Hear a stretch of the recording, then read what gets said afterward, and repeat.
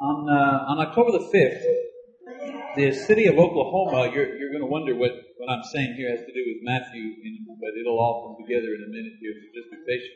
On October the 5th, the city of Oklahoma considered an amendment by the local Human Rights Commission that would confer minority status to homosexuals. The proposed law would have seen fines. Now, I didn't say California now, nothing wrong with California. I said in Oklahoma City, this amendment was considered. And this proposed law would have seen fines levied on businesses and landlords, even schools and churches who were guilty of discriminating against homosexuals. Now, the commission was pushing for a law that would ultimately shut down those who repeatedly violated homosexual rights. This law could see a church, for example, being sued or closed if it refused to hire a homosexual minister or demonstrated any form of discrimination against homosexuals. Now, during the debate where this happened, this sermon is not about homosexuality, you'll see this in a minute, but it's an important idea or example. During the debate that ensued by the council and several concerned citizens who were there to voice their opinion against such a proposed vote, there was one individual that stood up, and his name was Stephen Black. Stephen Black. And he acknowledged openly that he was a former homosexual, and he pleaded with the council to reject such a law on the grounds that homosexuality was immoral, it was against nature, and it was also changeable, and that he himself was a prime example of the ability of a homosexual to come out of that lifestyle and be completely renewed. In this public arena, this man told of his gay lifestyle and how he completely changed back to a normal, healthy life because of his faith in Jesus Christ and the power of the Holy Spirit within him to overcome sin. In the end, the upshot of this is the council voted against the proposal, but not before the Human Rights Commission vowed to try once again. Now, I'm impressed. I don't know about you, but I am impressed with this man's courage in speaking up to leaders in high places and publicly confessing his faith in the Lord Jesus Christ. There is a public, I'm not confessing my faith in Jesus Christ. We're all brethren here. We're all here for the same reason. But this man, in a public place, confessed his abiding faith in Jesus Christ. You know, the Bible is filled with examples of such men and women who didn't cave in when it came time to take a stand for God. Didn't cave in when it came time to take a stand for what they believed was right according to God's will. This morning, I'd like to tell you the story of 3 such people from the Bible and draw from their experience 2 important lessons that hopefully will help all of us be courageous when the time comes to stand up for Jesus. And I don't know about you, but the time will come somewhere, somehow, whether it be at your family picnic or a gathering or at work or wherever, the time will come when you will have to make a stand for what you believe. You will have to make a stand somehow for your faith in Jesus Christ. Well, let me give you the background for the story that I'm going to tell you from the Bible this morning. The story is set in that period of Jewish history when the original kingdom of the Israelites had been attacked and divided and ultimately destroyed.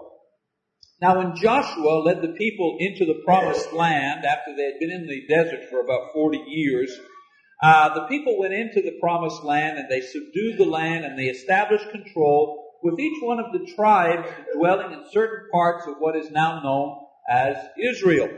With time, these tribes were formed into one kingdom, and they were ruled over by a succession of kings, the first being Saul, and then Saul was succeeded by David, and David was succeeded by his son, Solomon. Now, while these kings ruled over the United Kingdom, there was peace and unity. But after Solomon's death, war broke out between his sons in order to get control of the kingdom, and this resulted in a divided kingdom. A northern kingdom where 10 tribes lived, and a southern kingdom where 2 tribes lived. Jerusalem was part of the southern kingdom. Now, with time, the northern kingdom was destroyed by enemies. Actually, God allowed it to be destroyed because of their pagan and idolatrous ways, and only the small southern kingdom remained. Our lesson today takes place when the Babylonian Empire, a new world order, if you wish, began to threaten to take over the small southern kingdom of Israel. At this time, the southern kingdom tried to mount a revolt against the Babylonian Empire in order to break away from their grip and their domination. And as a result, the Babylonian army was sent down to put down this rebellion in this tiny little kingdom in Israel.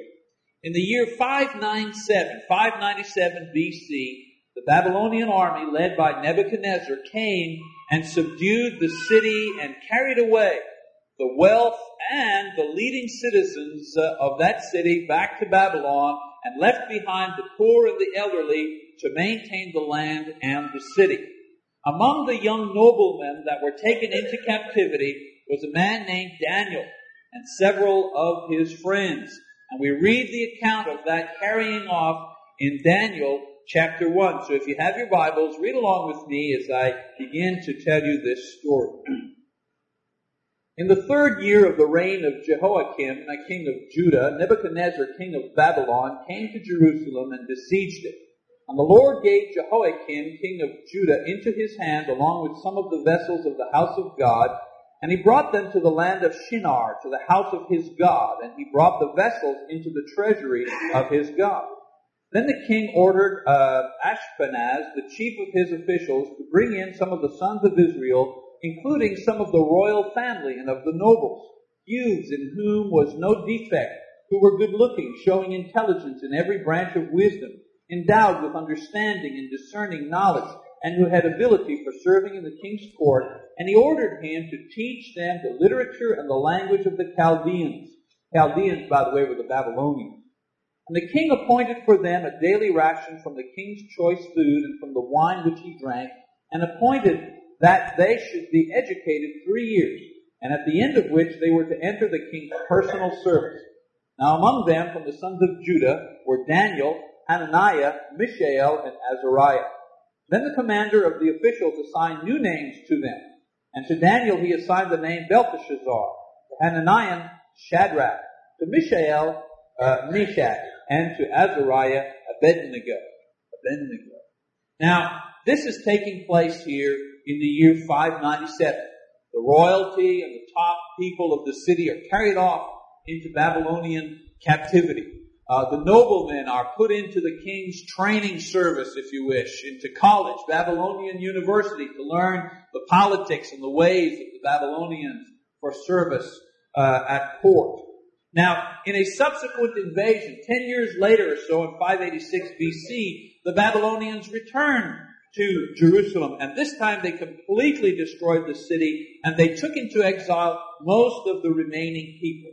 It was during this period of Jewish history that Jeremiah, for example, was left behind in the city in order to care for the remaining things. And he prophesied that the people would be gone for 70 years and then return. It was during this time that a man called Ezekiel was carried off with the noblemen, and he preached among the people in Babylon, and was kept captive there with them. And it was also, as I read, during this time that Daniel and his young friends were sent to the court of the king. Ezekiel was among the population, but Daniel and the other 3 went to the court of the king in order to be trained to become advisors to the king. Now with time, the people settled into their new land, and life went on. But their faith that they took for granted before, this time in this new land, in this pagan country, was severely tested. The story of Daniel and his 3 friends shines forth as a wonderful example of how these believers stood up for God, even when they were challenged by the most powerful king in the then known world. Now, we don't have time to read the whole thing, so I'll have to summarize it for you. But in chapter 1 and chapter 2 of the book of Daniel, where I began to read, we read about the great king Nebuchadnezzar, the ruler of the then known world. and a strange dream that he had. He dreamt of a huge statue, and this statue dream kind of intrigued him, and he wanted to know what it was about, and he sent for all of his great wise men to try to interpret the dream, and none of them could interpret the dream for him. Finally, Daniel and his friends, who had been trained as royal advisors, and as such, Daniel is also brought in to interpret the dream that the king had about this great statue. And Daniel, as we read the story, successfully interprets the dream for the king regarding the statue. And as a reward, the king appoints Daniel and the other 3 Jewish boys to important positions in the government. Now, the story could have a happy ending there, but the king decides to use his dream about this statue as an excuse to solidify his political power. And so he builds a real statue made with gold, and he makes it 90 feet high, and he commands all of his officials and political allies to meet before the statue and to bow down and begin to worship it, or else they will die. And we read that story in chapter 3 of Daniel, beginning in verse 1. So read along with me about the king, the statue, and the great feast, or the great worship feast that he designed for himself. It says, Nebuchadnezzar the king made an image of gold, the height of which was 60 cubits, and its width 6 cubits. He set it up on the plain of Dura in the province of Babylon. Then Nebuchadnezzar the king sent word to assemble the satraps, the prefects, the governors, the counselors, the treasurers, the judges, the magistrates, and all the rulers of the provinces to come to the dedication of the image that Nebuchadnezzar the king had set up. Then the satraps, the prefects, and the governors, the counselors, the treasurers, the judges, the magistrates, and all the rulers of the provinces were assembled for the dedication of the image that Nebuchadnezzar the king had set up. And they stood before the image that Nebuchadnezzar had set up. Then the herald loudly proclaimed, "To you the command is given, O peoples, nations, and men of every language, that at the moment you hear the sound of the horn, flute, lyre, trigon, psaltery, bagpipe, and all kinds of music, you are to fall down and worship the golden image that Nebuchadnezzar the king has set up. But whoever does not fall down and worship shall immediately be cast into the midst of a furnace of blazing fire. Therefore at that time, when all the peoples heard the sound of the horn, flute, lyre, trigon, psaltery, bagpipe, and all kinds of music, all the peoples, nations, and men of every language fell down and worshipped the golden image that Nebuchadnezzar the king had set up." Now, you need to understand something about this passage here. This was more politics than religion. And for most of the people that were there, this was just one more god that they added to their collection. In those days, they were used to worshiping a lot of gods. So one more god, one less god, what's the diff? If it solidifies your alliance with the strongest king in the world, you go to his party. It's his party. And if he says you bow down, you bow down. And by doing that, you keep your job, you keep your political alliance, you stay out of trouble. It didn't have a whole lot to do with religion. However, for Daniel and the 3 young Jews, this was a challenge that needed a courageous response. So we keep reading in chapter 3, beginning in verse 8, the problems that they began to have with this particular situation. For this reason, at that time, certain Chaldeans came forward and brought charges against the Jews. They responded and said to Nebuchadnezzar the king, "O king, live forever. You yourself, O king, have made a decree that every man who hears the sound of the horn, flute, lyre, trigon, psaltery, and bagpipe, and all kinds of music, is to fall down and worship the golden image. But whoever does not fall down and worship shall be cast into the midst of a furnace of blazing fire. There are certain Jews whom you have appointed over the administration of the province of Babylon, namely Shadrach, Meshach, and Abednego. These men, O king, have disregarded you. They do not serve your gods or worship the golden image which you have set up." Now, the situation here is complicated enough. But to make matters worse, jealous officials begin to accuse Shadrach, Meshach, and Abednego of not bowing down to the statue. You notice they leave Daniel alone because Daniel is, at the moment, too high up in the administration to attack him. These 3 are out in the provinces, local governors in the provinces. Daniel's at the royal court next to the king. So they attack the 3 and accuse them of not falling down and worshiping the statue. In verse 13 it says that Nebuchadnezzar in rage and anger gave orders to bring Shadrach, Meshach, and Abednego. Then these men were brought before the king. Nebuchadnezzar responded and said to them, "Is it true, Shadrach, Meshach, and Abednego, that you do not serve my gods or worship the golden image that I have set up?" Now, if you are ready at the moment, you hear the sound of the horn, flute, lyre, trigon, psaltery, and bagpipe, and all kinds of music to fall down and worship the image that I have made. Very well. But if you will not worship, you will immediately be cast into the midst of a furnace of blazing fire. And what God is there who can deliver you out of my hand? Well, I want you to notice the diabolical challenge that the king makes to the young men. He tells them, number one, you're going to worship or you're going to die. It's as simple as that. You worship or you die. And then he kind of puts a little twister on it. It's bad enough that he drives a knife in. He puts a little twist on it. He says, and I dare your God to save you. He says to them, what God is going to save you? Go ahead, show me. You guys are big time religious freaks and nuts. Show me your God. Now is the time to show me if your God can save you. You see, in those days, the generals fought the battles, but it was the gods who were credited with the victory. Remember when I read in chapter 1, verses 1 to 7, they said that when they went into the temple in Jerusalem, they took out vessels and holy objects out of the temple, and they brought it to their own temple and put it into their own temple of their gods.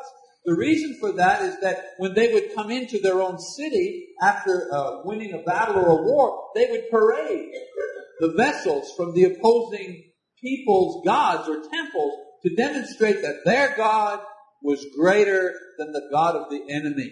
And by putting the vessels in their own temples, it was a form of one-upsmanship, of religious one-upsmanship. And so the king, you see, is saying, show me the power of your God, if he can get you out of this particular mess. Now the Jews, if you notice, are fenced in, with what seemed to be an absolutely impossible situation. I mean, number one, if they worship the idol, they sin. And for a Jew, the worst possible sin, the sin of idolatry. Well, if they didn't worship the idol, they died in a pretty horrific death at that. If they accepted the challenge, if they said, oh yeah, well we'll show you, our God is able to do this. God, okay, now's the time, show him. Well, then they'd be tempting God, and that is also a sin. And if they went to their death meekly, without saying a word, then they would be dishonoring their people. They would look like cowards because they hadn't responded anything to the king. I mean, they were boxed in, no way to go. It seemed like an impossible situation with insurmountable odds, but I want you to look at the way that they responded to the king. Verse 16. It says, Shadrach, Meshach, and Abednego answered and said to the king, O Nebuchadnezzar, we do not need to give you an answer concerning this. We don't need to answer you. We don't need to give you an answer. If it be so, our God whom we serve is able to deliver us from the furnace of blazing fire, and he will deliver us out of your hand, O king. But even if he does not, let it be known to you, O king, that we are not going to serve your gods or worship the golden image that you have set up. Oh, what a beautiful answer. What an inspired answer. First of all, they say to the king, O king, if our God wants to, he can save us. Don't make no mistake about that. If God wants to, he can save us. In other words, they're saying to the king, O king, don't judge the strength of our God by our particular weakness at the moment. Don't do that. You know, they were fully convinced of God's ability. And whatever happened to them did not change in their eyes who God was. Whether they lived or died, that didn't change who God was. You know, such an important idea for us to remember when we begin judging God's love and God's ability merely on the circumstances of our lives. You know, we decide what kind of God we have by what kind of circumstances exist in our lives. Whether our circumstances are good or bad, we decide that's what God is like. But God is always more generous than our best situation. And he is always stronger than our worst fear or worst situation. And these young fellows understood that. Another thing that they said to the king was this. They said to him, whether God wants to save us or not doesn't make a difference. God can save us if he wants to, but whether he wants to or not doesn't make any difference because we are determined we're not going to serve you.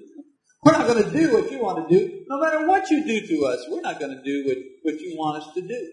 No matter who you are, they said, you cannot make us do what is wrong. Go ahead. Take your best shot. You can't make us do what is wrong. And there is another valuable example for us today. who are under constant pressure to compromise what is right, because doing right sometimes is unpopular.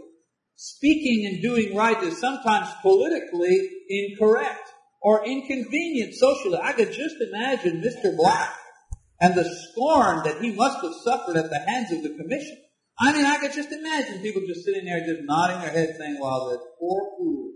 Is this guy out of beat another one of these wacko religious freaks, you know? I mean, could you imagine the scorn that this man must have endured at that time?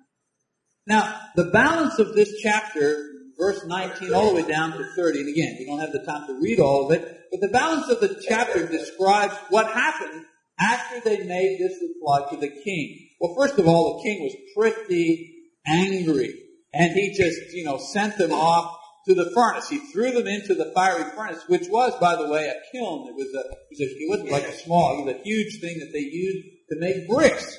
So they could really crank the heat up on that thing, and they threw them into this particular furnace. And if you read the story, you find out that they were saved by a fourth individual. They're walking around, the fire's burning, and all of a sudden there's a fourth individual in there with them. And the story goes on, or the Bible goes on to tell us that they walked out of the furnace eventually, and nothing happened to them. Their clothing didn't even smell like smoke. They were completely saved from the fiery furnace. Now, the most amazing thing that I find in all of this is that the king, after seeing this great miracle, began to glorify God publicly.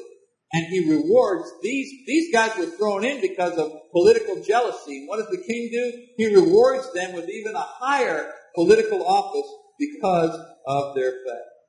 Well, this event changed the king's life. And it teaches us, I believe, two very important lessons that could change it didn't change their life. It didn't change the life of these young men. Their life was the same.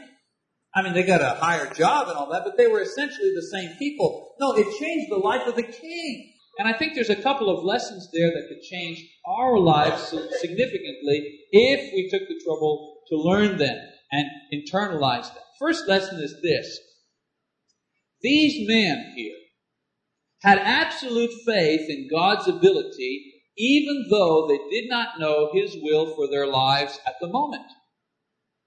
And it's easy for us to have faith when we've got the picture right in front of us. We know exactly what's going to happen. Where's the faith there? The Bible says we walk by faith, not by sight. These men had absolute faith in God's ability, even though they didn't know what the plan was for them. Even though many times we don't always know the details of God's plan for our lives, let's not doubt His ability. It's okay to be confused about the plan. It's okay to be not sure about what the future is going to be like. It's all right sometimes to wonder, about the wisdom of it all. But let's not doubt God's ability to save us. Let's not doubt His ability to forgive us. Let's not doubt His ability to know that we don't know the future, but He knows the future. Let's not doubt His ability to know the future, to give us the strength we need to get through what we have to get through. Let's not doubt His ability to provide everything that we need, His ability to protect and to mature and to comfort us. And ultimately, let's not doubt His ability to raise us from the dead. They have the fiery furnace and we have a grave staring at us day after day after day. Let's not doubt His ability to raise us from that grave. Paul tells us in 1 Corinthians chapter 6, verse 14, and God raised the Lord and will also raise us up by His power. Let's not doubt His ability to do that. In this context, let us be assured as a people that God is able to do far more abundantly than all we ask or think. Ephesians chapter 3:20. Let's not doubt God's ability. You can doubt your own. That's fine. And you can doubt your partners, and you can doubt the government, you can doubt all those things, but let's not doubt God's ability to do the things, certainly the things that He's promised us. Another lesson is this. These men were absolutely committed to obedience. Yeah, they were committed to the Lord and so on, but they were committed to obedience.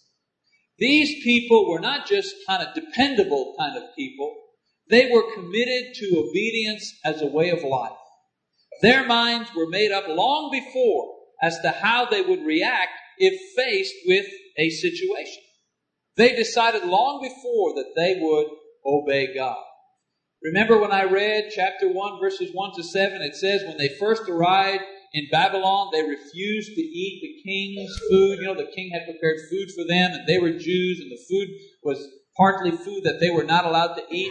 They refused to eat that food, and if you read the story, you'd find out that they made a kind of an arrangement with the chief there to have a different kind of a menu to eat. So many problems are so easily handled when we decide ahead of time that we are going to obey. So many problems are easily handled. So many decisions become crystal clear if we decide way ahead of time that we are going to obey, rather than wait at the last minute and figure out what am I going to do. Yielding to the Holy Spirit within us is so effectively done when we are committed to obedience. I think that's a message so important for younger people that I work with at Oklahoma Christian, that they should make up their minds at the ground level, at the very beginning, how they're going to conduct themselves. You know, I read a survey, a study about young girls who became pregnant out of marriage, teenage pregnancy. And the doctor, who was the psychologist that was making this study, was saying that one of the big problems is that these young people don't make up their minds how they're going to react until the very moment that it happens. They don't talk about it. They don't talk about how they'll react. They don't talk about it with their partners, with their boyfriends. And so they're together, the lights go out, they fumble around in the dark, nobody's talking to each other, and all of a sudden, when the doctor says, well, did you plan to get pregnant? The girl answers, no, it just happened. Of course it just happened. Why? Because nowhere along the way was a decision made consciously that when I find myself in this situation, this is exactly how I am going to respond. These young men here give us a clear example of making up your mind from the very beginning, so that when we are in a situation, whatever it is that threatens to compromise our values and our beliefs and our souls, we've already made up our minds what we're going to do. We just have to follow through. We would save ourselves so much grief and pain. We would accelerate our own personal growth and the growth of the church if we would decide to commit ourselves to obey God now, so that when the challenge comes, we are ready. I mean, it goes from things as important to our intimate sexual lives and purity to things as every day, if you wish, things that come up every week is coming to church. In our house, and I think it's like that in your house, we don't decide on Sunday mornings, well, what do you guys think? We're going to church today? I don't know. Let's check the Weather Channel. We don't do that. We're going to church. I mean, it's just part of life. We don't decide, are we going to have breakfast this morning? Of course not. It's where's the Cheerios? Well, it's the same thing. Sunday mornings, Sunday evenings, Wednesday night. At our house, there's no question. Do we go to church on Wednesday night? There's no question of that. It's part of our lifestyle. There's no decision to be made because we've decided ahead of time long ago that would be part of our normal spiritual growth pattern to attend church on a regular basis. Now, these Jewish men faced the challenge of a king and his fiery furnace and walked away unharmed because they believed that God is able. Whether they were saved from death or not, they believed that God was able. And secondly, they were committed to obedience, whatever the circumstances. When we, in this day, in this time, when we hope and we dream and we plan, do we pray knowing that God is able? When our dreams crumble and our plans and prayers go unanswered, do we lose faith in God or do we continue to honor Him no matter what, knowing that He is able? It's easy to praise and trust God when you're on the mountaintop. It's when you're down in the valley that trust and praising God really counts. It's when we can trust and praise God from the bottom of the valley that we show that our faith is genuine faith. And finally, are we committed to obedience? Have we already made the decision to do the Lord's will in every situation? Or are we still obeying when it's convenient and comfortable and making excuses for the rest of the time? Using the well-worn excuse, well, nobody's perfect. You got to use less, well, nobody's perfect, and more, I repent. I will do better next time. That would certainly contribute more to spiritual growth. These men saved themselves. And they converted their enemy because they refused to compromise right from the beginning. Our salvation, brothers and sisters and friends, our salvation and the salvation of those in this world rests on no less a commitment to such an obedience for ourselves and for this church. If we haven't already done so in our own lives, I encourage us as we close out the lesson today, I call on you today to place your trust in God. No matter what your life is like, place your trust in Him. And secondly, make a decision today. If you haven't already done so, make your decision today that whatever the situation in the future, your choice will be to obey God's will. Now, for some of us here, these decisions may mean that today, for example, we may have to obey God's command. To repent, to be baptized, to confess our faith in Jesus Christ, and to become a disciple of Jesus. Or perhaps the command to obey is that to give up sin or give up being unfaithful and to ask the prayers of the church in order to be restored. As we do every week, we make an invitation to allow you to respond and to allow you to have the church minister to you through prayer. If you do have a need, we encourage you to come forward now as we stand and as we sing our song of invitation.